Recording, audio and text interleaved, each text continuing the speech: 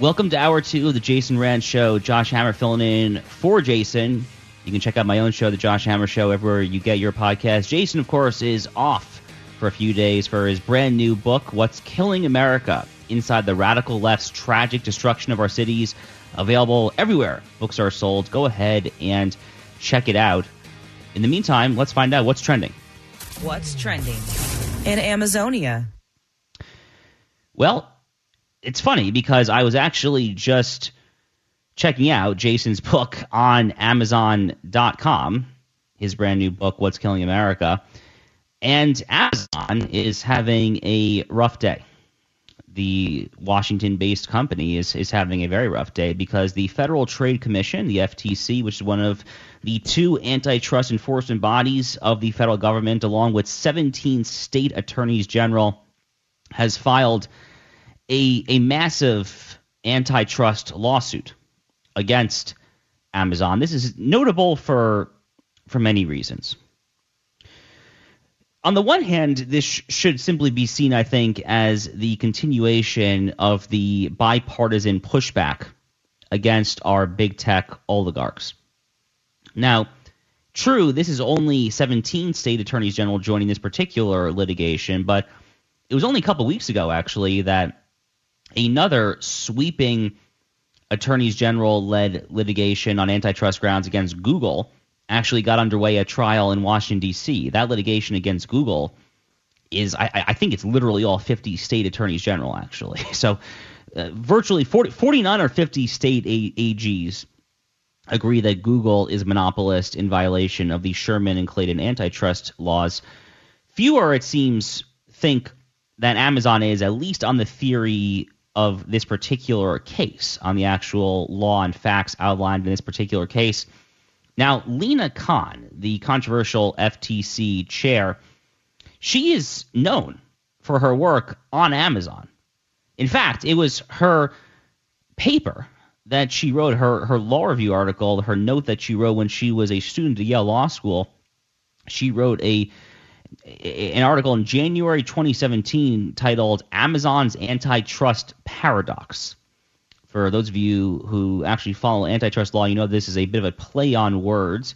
She's making a kind of cute and sly reference, you might say, to Robert Bork's famous work from the late 1970s, The Antitrust Paradox, which came to define much of antitrust law in America.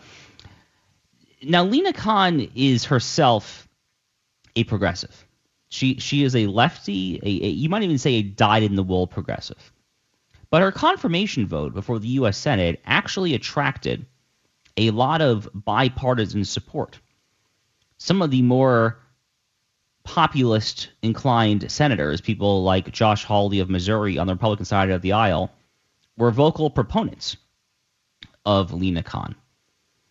As someone myself who is very outspoken against big tech's various abuses, I actually was just on the road literally last week. I was in upstate New York speaking at both Cornell Law School and Syracuse University Law School, literally on this topic, on fighting the big tech menace was how I titled my presentation. So as someone who was pretty invested in this topic myself, I also had no particular qualms with Lina Khan, despite the fact that she and I probably disagree on the vast majority of issues, but we agree that big tech in America has way, way too much power. Now, Lina Khan has not necessarily been highly successful, though.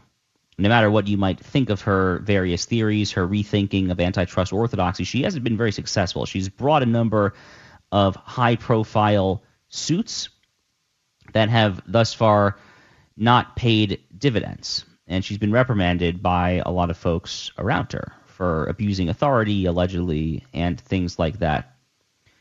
It's worth noting that despite the bipartisan nature of her senatorial confirmation, that the 17 state attorneys general who joined this particular sweeping lawsuit are not particularly bipartisan. They're all blue states with the notable exception of Oklahoma, which is kind of funny because Oklahoma is arguably the reddest of all red states. In fact, I don't think a single county in the state of Oklahoma has voted for the Democratic presidential nominee going back to like the 08 or 04 presidential election. I think 04. Really wild stuff. And, I was talking with some friends earlier today in some other red state attorneys general offices that decided not to join this particular lawsuit, and they found this complaint not legally meritorious. They said that Lina Khan, the FTC, wasn't even clear exactly what remedy they were seeking, other than, frankly, just busting up Amazon and forcing them to divest their various lines of product. I haven't had the time to do a truly, truly deep dive of this particular legal complaint. On a quick skim, I see some of what some of these friends are talking about. But I, like Lina Khan, have also argued for years that Amazon is, in many ways, a monopolistic actor. Amazon, for years, notoriously prioritized in its search engine, its internal algorithms, its own products over third-party vendors who were usually paying large fees simply to access the Amazon marketplace. In other words, Amazon would algorithmically rank, would effectively try to dupe the consumer into buying its own products over those of third-party vendors who were relying on that very marketplace as their main, if not only, access point to the broader market. Others, such as the Wall Street Journal, have straight up alleged, and they've had the documents, they've had the proof to show it, they've alleged intellectual property theft and various other shenanigans like that, similarly from Amazon's internal lines, Amazon Basics, for essentially stealing that from third-party vendors. And in some ways, Amazon just really is a monopoly. So I think about the e-reader market, the Kindle market, where Amazon has roughly an 83% market share. Given the percentage of Americans who read their books now on Kindle versus hard copy, and Jason's own new book, What's Killing America, it's certainly no exception to this. I mean, anyone who writes a book has to face this reality. The reality is that we are all reliant on Amazon as a gatekeeper, and if they make a highly subjective decision to just nuke a book from the Kindle e-reader marketplace for no reason, then we will all suffer for that. So in many ways, I do find Amazon to be a very, very problematic company. This is even holding aside the way that they treat many of their workers, which has received a lot of scrutiny. We've all heard the stories of the folks who are peeing in water bottles in the warehouses because they can't even make it to the bathroom in time, things like that. Anyway, that was just filed earlier today. It's big news. It's big news in the big tech world. Whether this is the actual kill shot certainly remains to be determined. But this lawsuit has been anticipated for a very long time, and it's filed right here in the state of Washington. It's filed in the U.S. District Court for the Western District of Washington. It is a huge, huge test for Amazon, no doubt about that. It'll be interesting to see whether some folks, Amazon's own lawyers, it'll be interesting to see whether they actually argue that Lina Khan herself should somehow be recused from this various proceeding, this endeavor, because of her prior work specifically on their company. Again, her 2017 Yale Law Journal article that went viral and kind of skyrocketed her to fame was literally about Amazon. The title of the paper was Amazon's Antitrust Paradox. So very, very interesting stuff here. Again, relevant for you, Seattle, because that is filed right here locally in the Western District of Washington. So I want to segue here to talk about something that we touched on towards the end of hour 3, which is the situation over in Ukraine and Vladimir Zelensky and all of that. There's actually a lot going on as far as international news, what's happening around the world. And I want to just kind of touch on some of what is going on there. So let's start with Ukraine and then work our way outward from there. So Vladimir Zelensky was in the United States last week. He was at the United Nations. He met with the President of the United States, Joe Biden. He met with Mitch McConnell, Chuck Schumer. He met with a lot of people. The goal of his visit is pretty straightforward. The goal of his visit was to get more funding for his conflict against Vladimir Putin. Really, more accurately, we should say Vladimir Putin's conflict against Vladimir Zelensky. Russia, of course, is obviously the aggressor in this particular conflict. And winding down the U.S. taxpayers' commitment to this conflict is one of the many demands that McCarthy's hard-right rebels, the Matt Gaetzes of the world, Lauren Boebert, folks like that, what they are demanding be part of any New Deal, any CR, continuing resolution, anything that might avert a shutdown, or really, ideally speaking, if you want to go back to actual regular order, any kind of appropriations bill for the Department of Defense and so forth for the next budget cycle.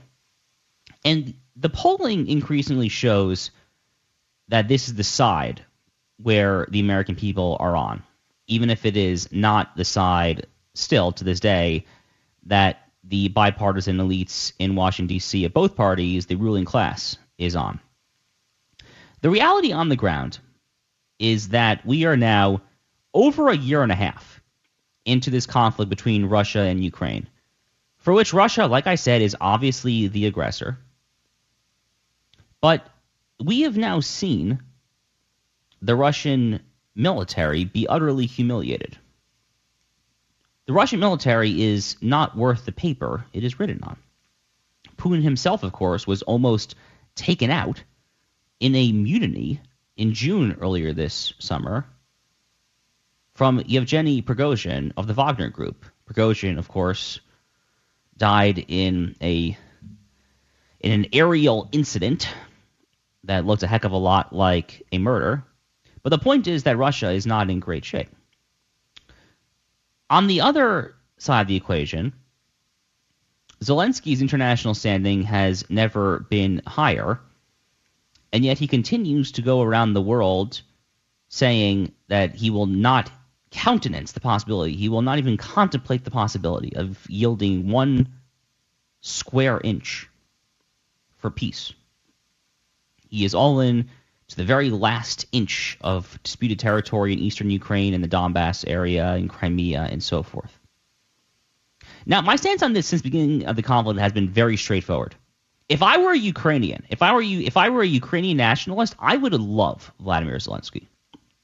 I would love everything that he is doing when it comes to trying to get the United States and really NATO to join this conflict against Russia, risking, I would add, World War III in the process.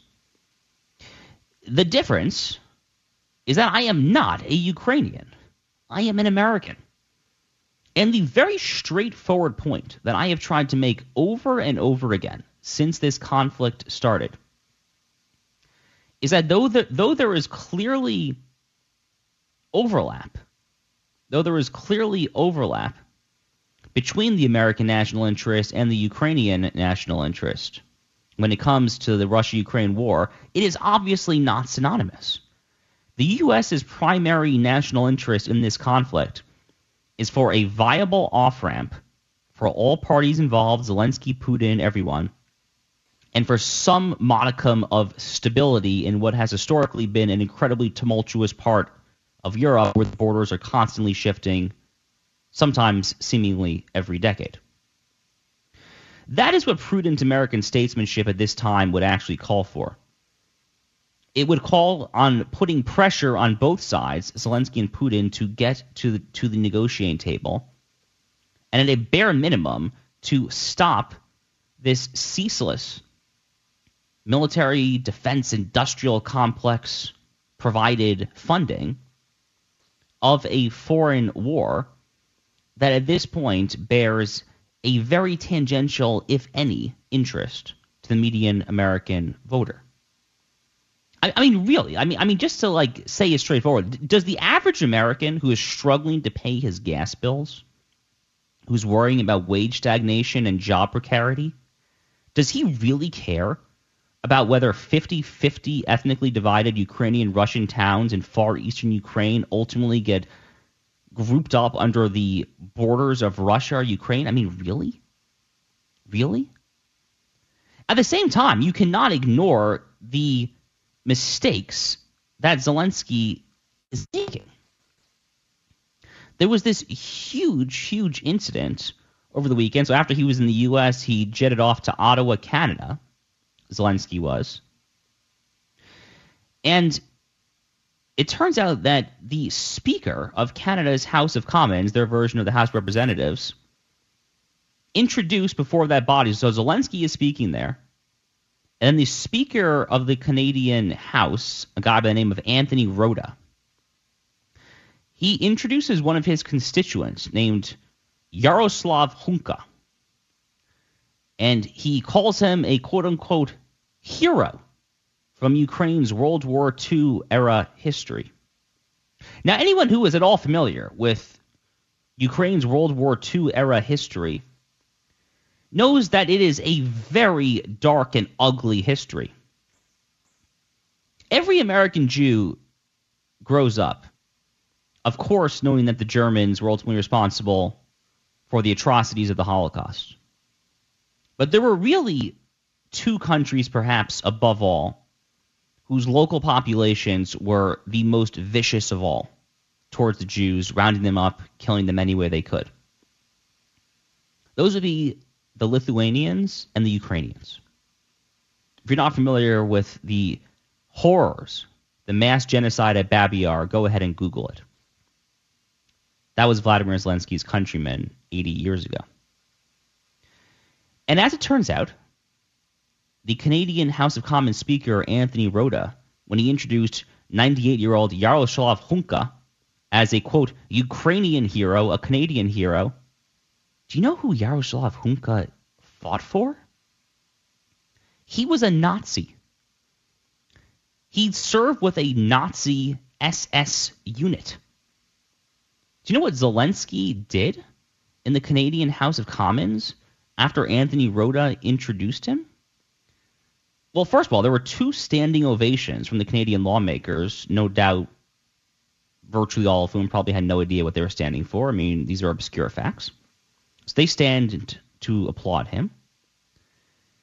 And then Zelensky, who himself is nominally at least Jewish, raises his fist in solidarity with this former Nazi soldier. Then you had various Canadian Jewish groups call for an apology and so forth there. If there has been an apology, I haven't necessarily seen it, although just as we were coming on air tonight, the Canadian House Speaker, Anthony Rota, has actually resigned. I mean, talk about a scandal. Wow. In any event, I am just done at this point with the endless, no-strings-attached funding to Ukraine. I was happy to see a letter recently co-written by Senator J.D. Vance of Ohio, Congressman Chip Roy of Texas, and some others calling for meaningful answers to such basic questions as what is our off-ramp, what is our end game, things like that, unless and until those questions are answered at a bare minimum, unless and until these basic questions are answered for a country as corrupt as Ukraine, for a country with as complicated a history as Ukraine, surely we should get answers to that before we start giving more and more American taxpayer money. Finally, another big story foreign policy-wise last week, which is also adjacent to the UN, was the rumors of Saudi Arabia possibly joining the Abraham Accords Circle of Peace with Israel really reached a fever pitch. So you had this side-by-side interviews with Fox News' Brett Baier. First, you had Mohammed bin Salman, the telegenic young crown prince of Saudi Arabia who really calls the shots there, gave a very, very interesting interview with Brett Baier in Saudi Arabia where he was optimistic about the chance of peace with Israel, said that they're getting closer and closer every day, was not particularly bullish about the Palestinians. He made no explicit demand for a Palestinian state or anything of the like. He seemed very keen, in other words, in integrating Israel fully into the Arab world. And then you had Israeli Prime Minister Benjamin Netanyahu give a similarly optimistic interview with Bret Baier as well. Netanyahu devoted large swaths of his remarks before the UN General Assembly to this particular topic. That piece, if it actually materializes, would be simply transformative.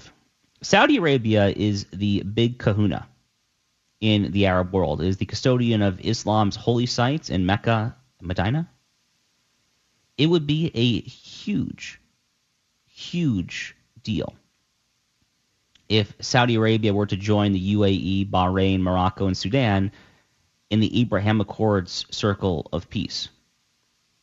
Now, the Saudis have a lot of demands for this. They are, it seems, demanding a civil nuclear program, which would be at loggerheads with traditional Israeli policy of opposing Arab states going nuclear, even for civil or peaceful reasons.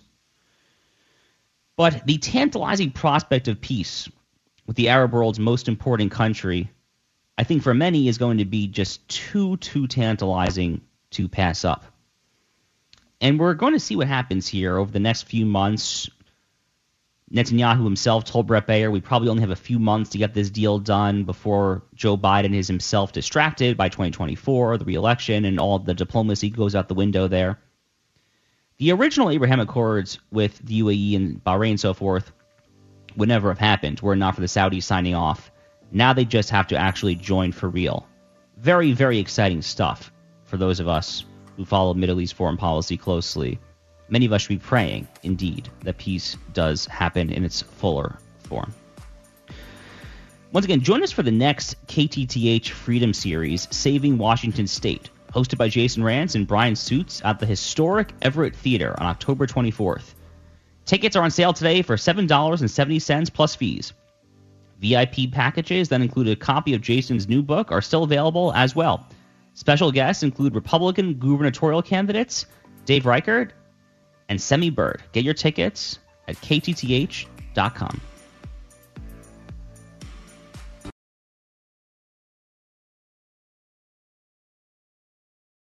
Olympia, Sammamish, Lakewood, Bellevue. This is the Big Local on the Jason Rantz Show. Bellingham, Kirkland, Z-Town. Stories about you, not about Seattle. The Big Local is brought to you by Alpine Special Cleaners, online at alpineclean.com. This is the part where we shift the focus from Seattle to the communities where you live. First up, the Burien City Council approves a controversial anti-camping ordinance amid internal strife. So the City Council there voted 4-3 to approve this ordinance during a meeting just last night. It will take effect on November 1st. After this ordinance takes effect, it's going to be a misdemeanor to camp on public property between the hours of 10 p.m. and 6 a.m. when shelter space is available.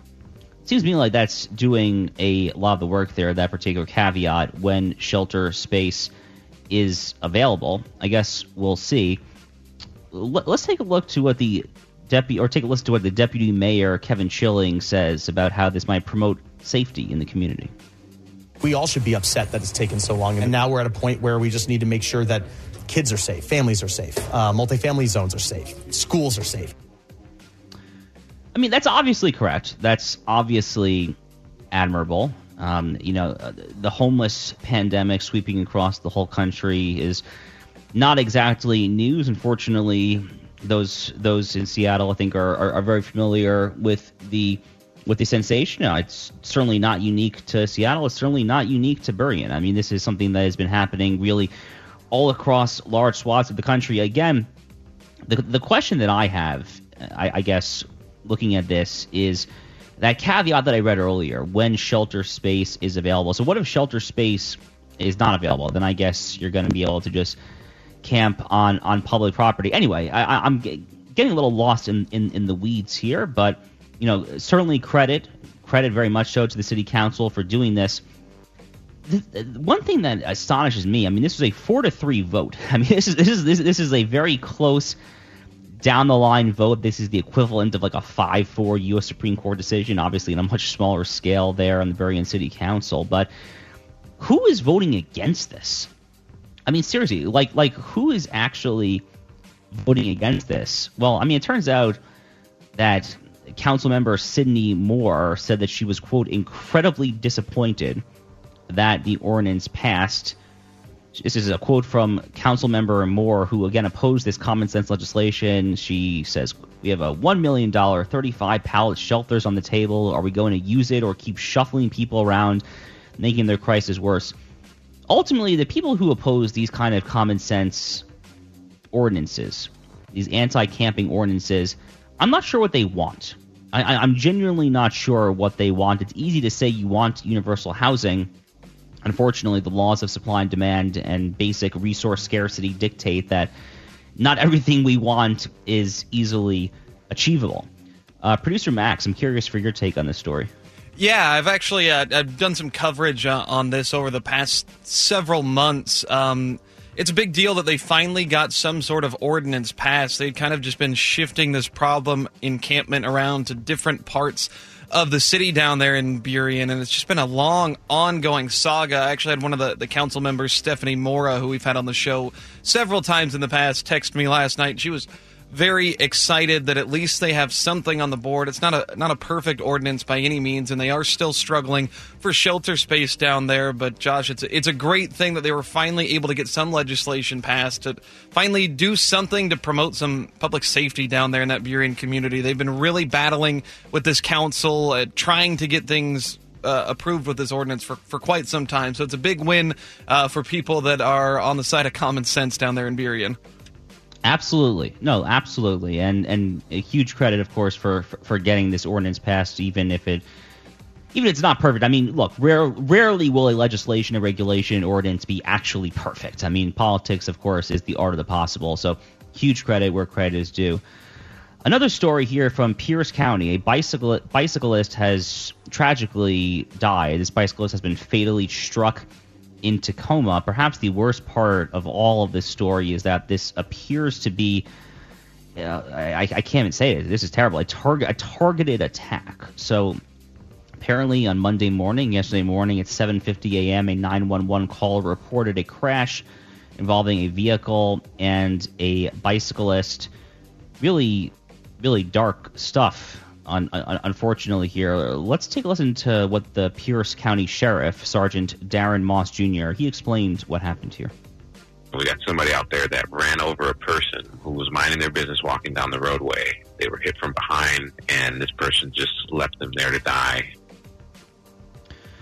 So a witness who saw the incident said that they believe it was a hit and run. The collision is being investigated as a homicide.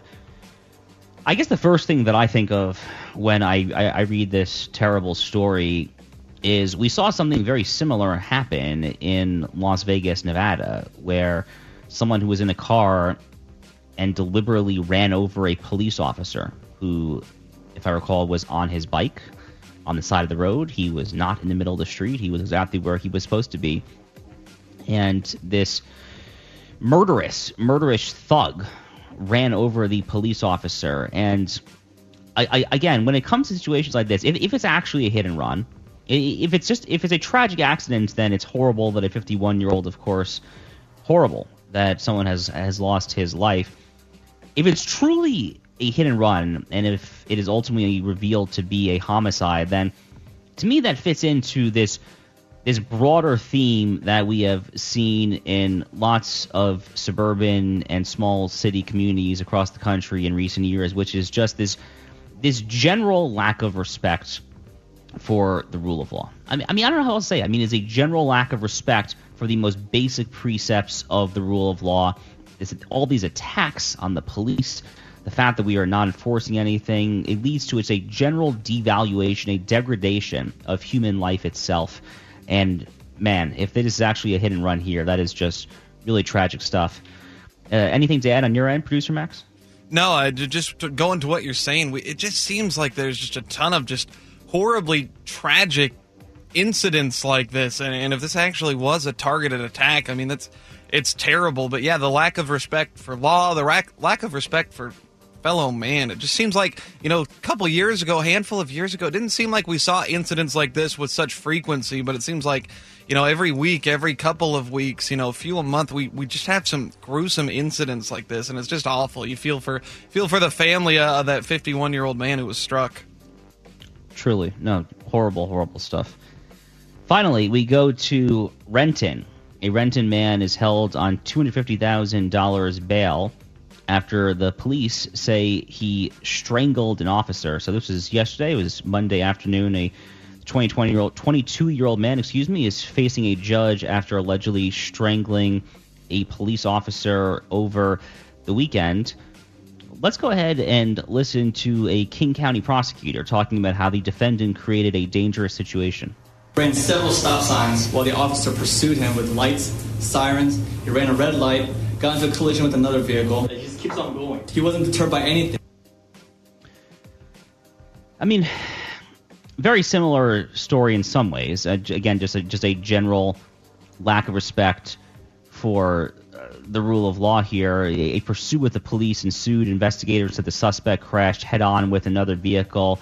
The innocent bystander, thankfully, was not hurt there. I guess the one silver lining that I see from this story is that $250,000 is a respectably high level of bail. There's been a large trend in largely urban areas in recent years to do quote-unquote bail reform, to get rid of bail. You hear the defund the police crowd say that cash bail is anachronistic. At its worst, perhaps it is even outright racist because it disproportionately affects blacks and Hispanics. So obviously that is totally nonsensical, and the fact that there is a $250,000 bail for something of this nature strikes me as common sense and a good thing. Producer Max, what's your reaction to this story? No, and that's exactly the point, Josh. We don't see in this area, especially in King County specifically, we don't see a ton of high bail numbers set at all. I believe the defense attorney requested that the defendant be let out on his own recognizance. And oftentimes these stories have a different ending. We see dangerous people that are being let back out onto the street. So kudos to the judge in this situation. We don't have the name for that judge, because oftentimes on this program we point out when judges don't do their job and let people out on low bonds. But we'd like to give the judge some credit in this instance. $250,000 bond that seems fitting for something pretty horrendous, like stealing a cop car and, threatening a cop, hurting a cop. Like, these are some crazy stuff. So at least in this instance, the judge did something that seems right and set a very high bond. Yeah, I mean, you want to talk about trying to get respect back for the rule of law, get respect back for the idea of law enforcement. Setting a bail of this monetary value for something of this nature is a very, very good and healthy way, I think, to try to get people back into respecting the rule of law. So, again, credit here where credit is due. Again, this is a rent-a-man held on a $250,000 bail, very, very high amount. Credit where credit is due in this particular instance. So, coming up soon at 4:45, you pick the news. Story number 1, Target to close 9 stores in West Coast crime hubs. That's story number 1. Or story number 2, 1 year later, AOC continues to suggest she will trade in her non-union made Tesla. Let us know what story you want to hear. You can text Story 1 or Story 2 to 1-800-465-8770. That's 1-800-465-8770. Your favorite story coming up after this on The Jason Ranch Show.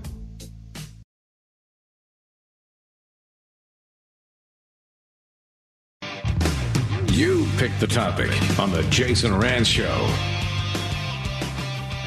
So you pick the news, and you have chosen to talk about Target closing 9 stores, citing theft that threatened workers and shoppers. Although, to be candid, I kind of like the other option as well here quite a bit, this hypocrisy when it comes to AOC. So we'll see if we can't get to her as well. But we will start with your selected story, which is Target. So this news just dropped earlier today. Target is closing 9 stores across 4 states, including 1 in New York City, in Harlem, 3 in San Francisco, and additionally some stores in Portland, Oregon, and right here in Seattle, Washington. And it is closing these stores because it does not trust the safety of the shoppers and the workers who are there, because retail crime has apparently just gotten that bad. Now, it's not surprising that the plurality of these stores, 3 out of the 9, are being closed in San Francisco, which, of course, is ground zero for liberal insanity. It is the epicenter of all that is wrong with urban America, or specifically all that is wrong with big blue urban America.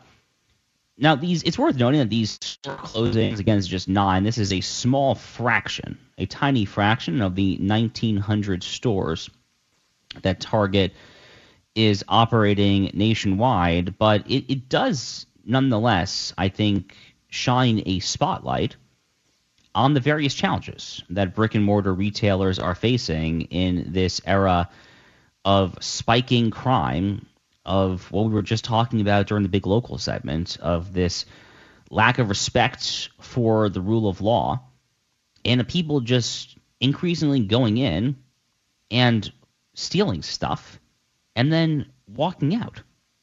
And so much of this, again, gets back to this post-George Floyd, post-Black Lives Matter riots mentality, which is that simply enforcing the law, simply enforcing anti-shoplifting laws, things of that nature, many say that that is somehow racist and this and that. You know, there was a story out of Georgia a month and a half, 2 months ago, where an employee was fired for having the temerity to call the police, to call 911 to report a shoplift. Apparently, it was the store's internal policy to just let shoplifters get away with it, lest we exacerbate so-called systemic racism, things like that. I mean, I'm not making this up. I saw Eric Erickson, the radio host down in Georgia, talking about it because it was a local story there in Georgia. Really just crazy stuff. Now, we can't separate the Target news from what Target has been facing over the past few months. So during so-called Pride Month in late May and really heading into June, Target got a lot of flack from conservatives for having a lot of, shall we say, controversial, that'll be a polite way of saying it, controversial items line the stores. Those of us remember the so-called tuck-friendly paraphernalia, the tuck-friendly clothing that Target was putting in its stores in an effort to appeal to transgender customers, or really more accurately, it should be said, to appeal to the disproportionately white, liberal, secular, urban women who tend to support these causes zealously. That's really who Target was trying to support there. And their stock plummeted. Target's stock has taken an absolute beating. In fact, really kind of putting that in the context of the pushback against Dylan Mulvaney and Bud Light and all of that, this is kind of the first summer that the axiom that you go woke, you go broke, that it really did prove to be true. And Target had a lot to do with it. So, should we feel bad for Target? Well, I mean, it's tough to feel bad for a company that is this out there culturally. The question that I have when it comes to this particular story, when it comes to a company that is as woke as Target, that is nonetheless closing stores in iconic blue jurisdictions like San Francisco, Portland, New York City, are you ever going to learn? Are you going to stop shilling being a pawn, a useful idiot in the culture war for a party that is electing prosecutors in cities like New York City, San Francisco, and so forth that are dedicated to the proposition the law shall not be enforced? Or for the sake of your own bottom line, if nothing else, are you going to realize that it's time to stop stop peddling this insane garbage? That is the million-dollar question for me, at least, when I see something like this. Again, it is a very small fraction of Target's stores, but the story nonetheless has, I think, some serious valence and legs beyond that for that question and that question only. Hard to say that I'm optimistic that Target will learn the right lessons here. Perhaps if the pain continues, perhaps if more stores have to close because they cannot keep their own employees safe. Ultimately, who wins out? Ultimately, who loses out from a store like Target closing? Obviously, it's the consumer. It's a consumer who wants reasonably priced goods from a store like Target. So from that perspective, I do feel bad. From the perspective of Target's tuck-friendly clothing lines and all the woke garbage that company invariably peddles, tough to feel too bad for the Minnesota-based company. So let's go ahead and talk about the other story that you didn't choose, but I nonetheless think is quite funny. So this story is how 1 year later, AOC, Alexandria Ocasio-Cortez, is continuing to suggest that she will trade in her non-union made Tesla. So this was an interview that AOC, the Democratic Party's it girl that she had on Face the Nation on CBS on Sunday, she was talking about the UAW strike where Joe Biden currently is, where Donald Trump will soon be in Michigan. And she has a Tesla from Elon Musk's company that is non-union made. And I mean, just listen to her try to stumble her way out of this. This is AOC on Face the Nation yesterday. She goes, quote, "Our car was purchased during the pandemic when travel before a vaccine had come out. So travel between New York and Washington, the safest way we had determined. But that was prior to some of the new models coming out. The market had the range available. So we're looking into trading our car in now. We're looking into it. Hopefully we'll be soon." Look, ultimately, the reason I find this story hilarious is that these people are just so utterly hypocritical. I mean, everyone who has followed the news over the past decade knows about all the climate change hysterics who jet around the world in their Gulf Streams. They're jetting into Davos, the World Economic Forum, into Sun Valley, Idaho for various climate summits. Leo DiCaprio, John Kerry, they're all just jetting around. The hypocrisy is through the roof. Do you want to know why Congress has such an abysmal approval rating? Well, part of it is the fact that Congress has shown itself completely incapable of actually passing legislation that will help the American people, that will actually tangibly make a better difference in their lives. They're focused on all the wrong stuff. We were talking about Ukraine earlier in this hour. Part of it, though, as well, is the fact that you have idiots, yes, idiots, like AOC, who are just totally hypocritical to the point where you cannot take these people even remotely seriously. I mean, does the Democratic Party purport to stand with labor unions? Do they purport to stand with the working men in Michigan or not? Also, really ironic, I should add, that AOC, one of the most visibly iconic far-left members in all of Congress, would have a Tesla at this point in the first place, given all of the culture warring that Elon Musk has been engaged in recently, especially since he acquired Twitter. Curious to see how that is going for AOC. Difficult to see, I think, her actually acting on her words. She had a follow-up post on Twitter, X, whatever we're calling it, referring to Elon Musk as some billionaire with an ego problem. Hilarious stuff. I mean, hypocrisy through the roof there on that one. Josh Hammer filling in for Jason Rantz here on KTTH Seattle. We'll be back with Hour 3 of the program.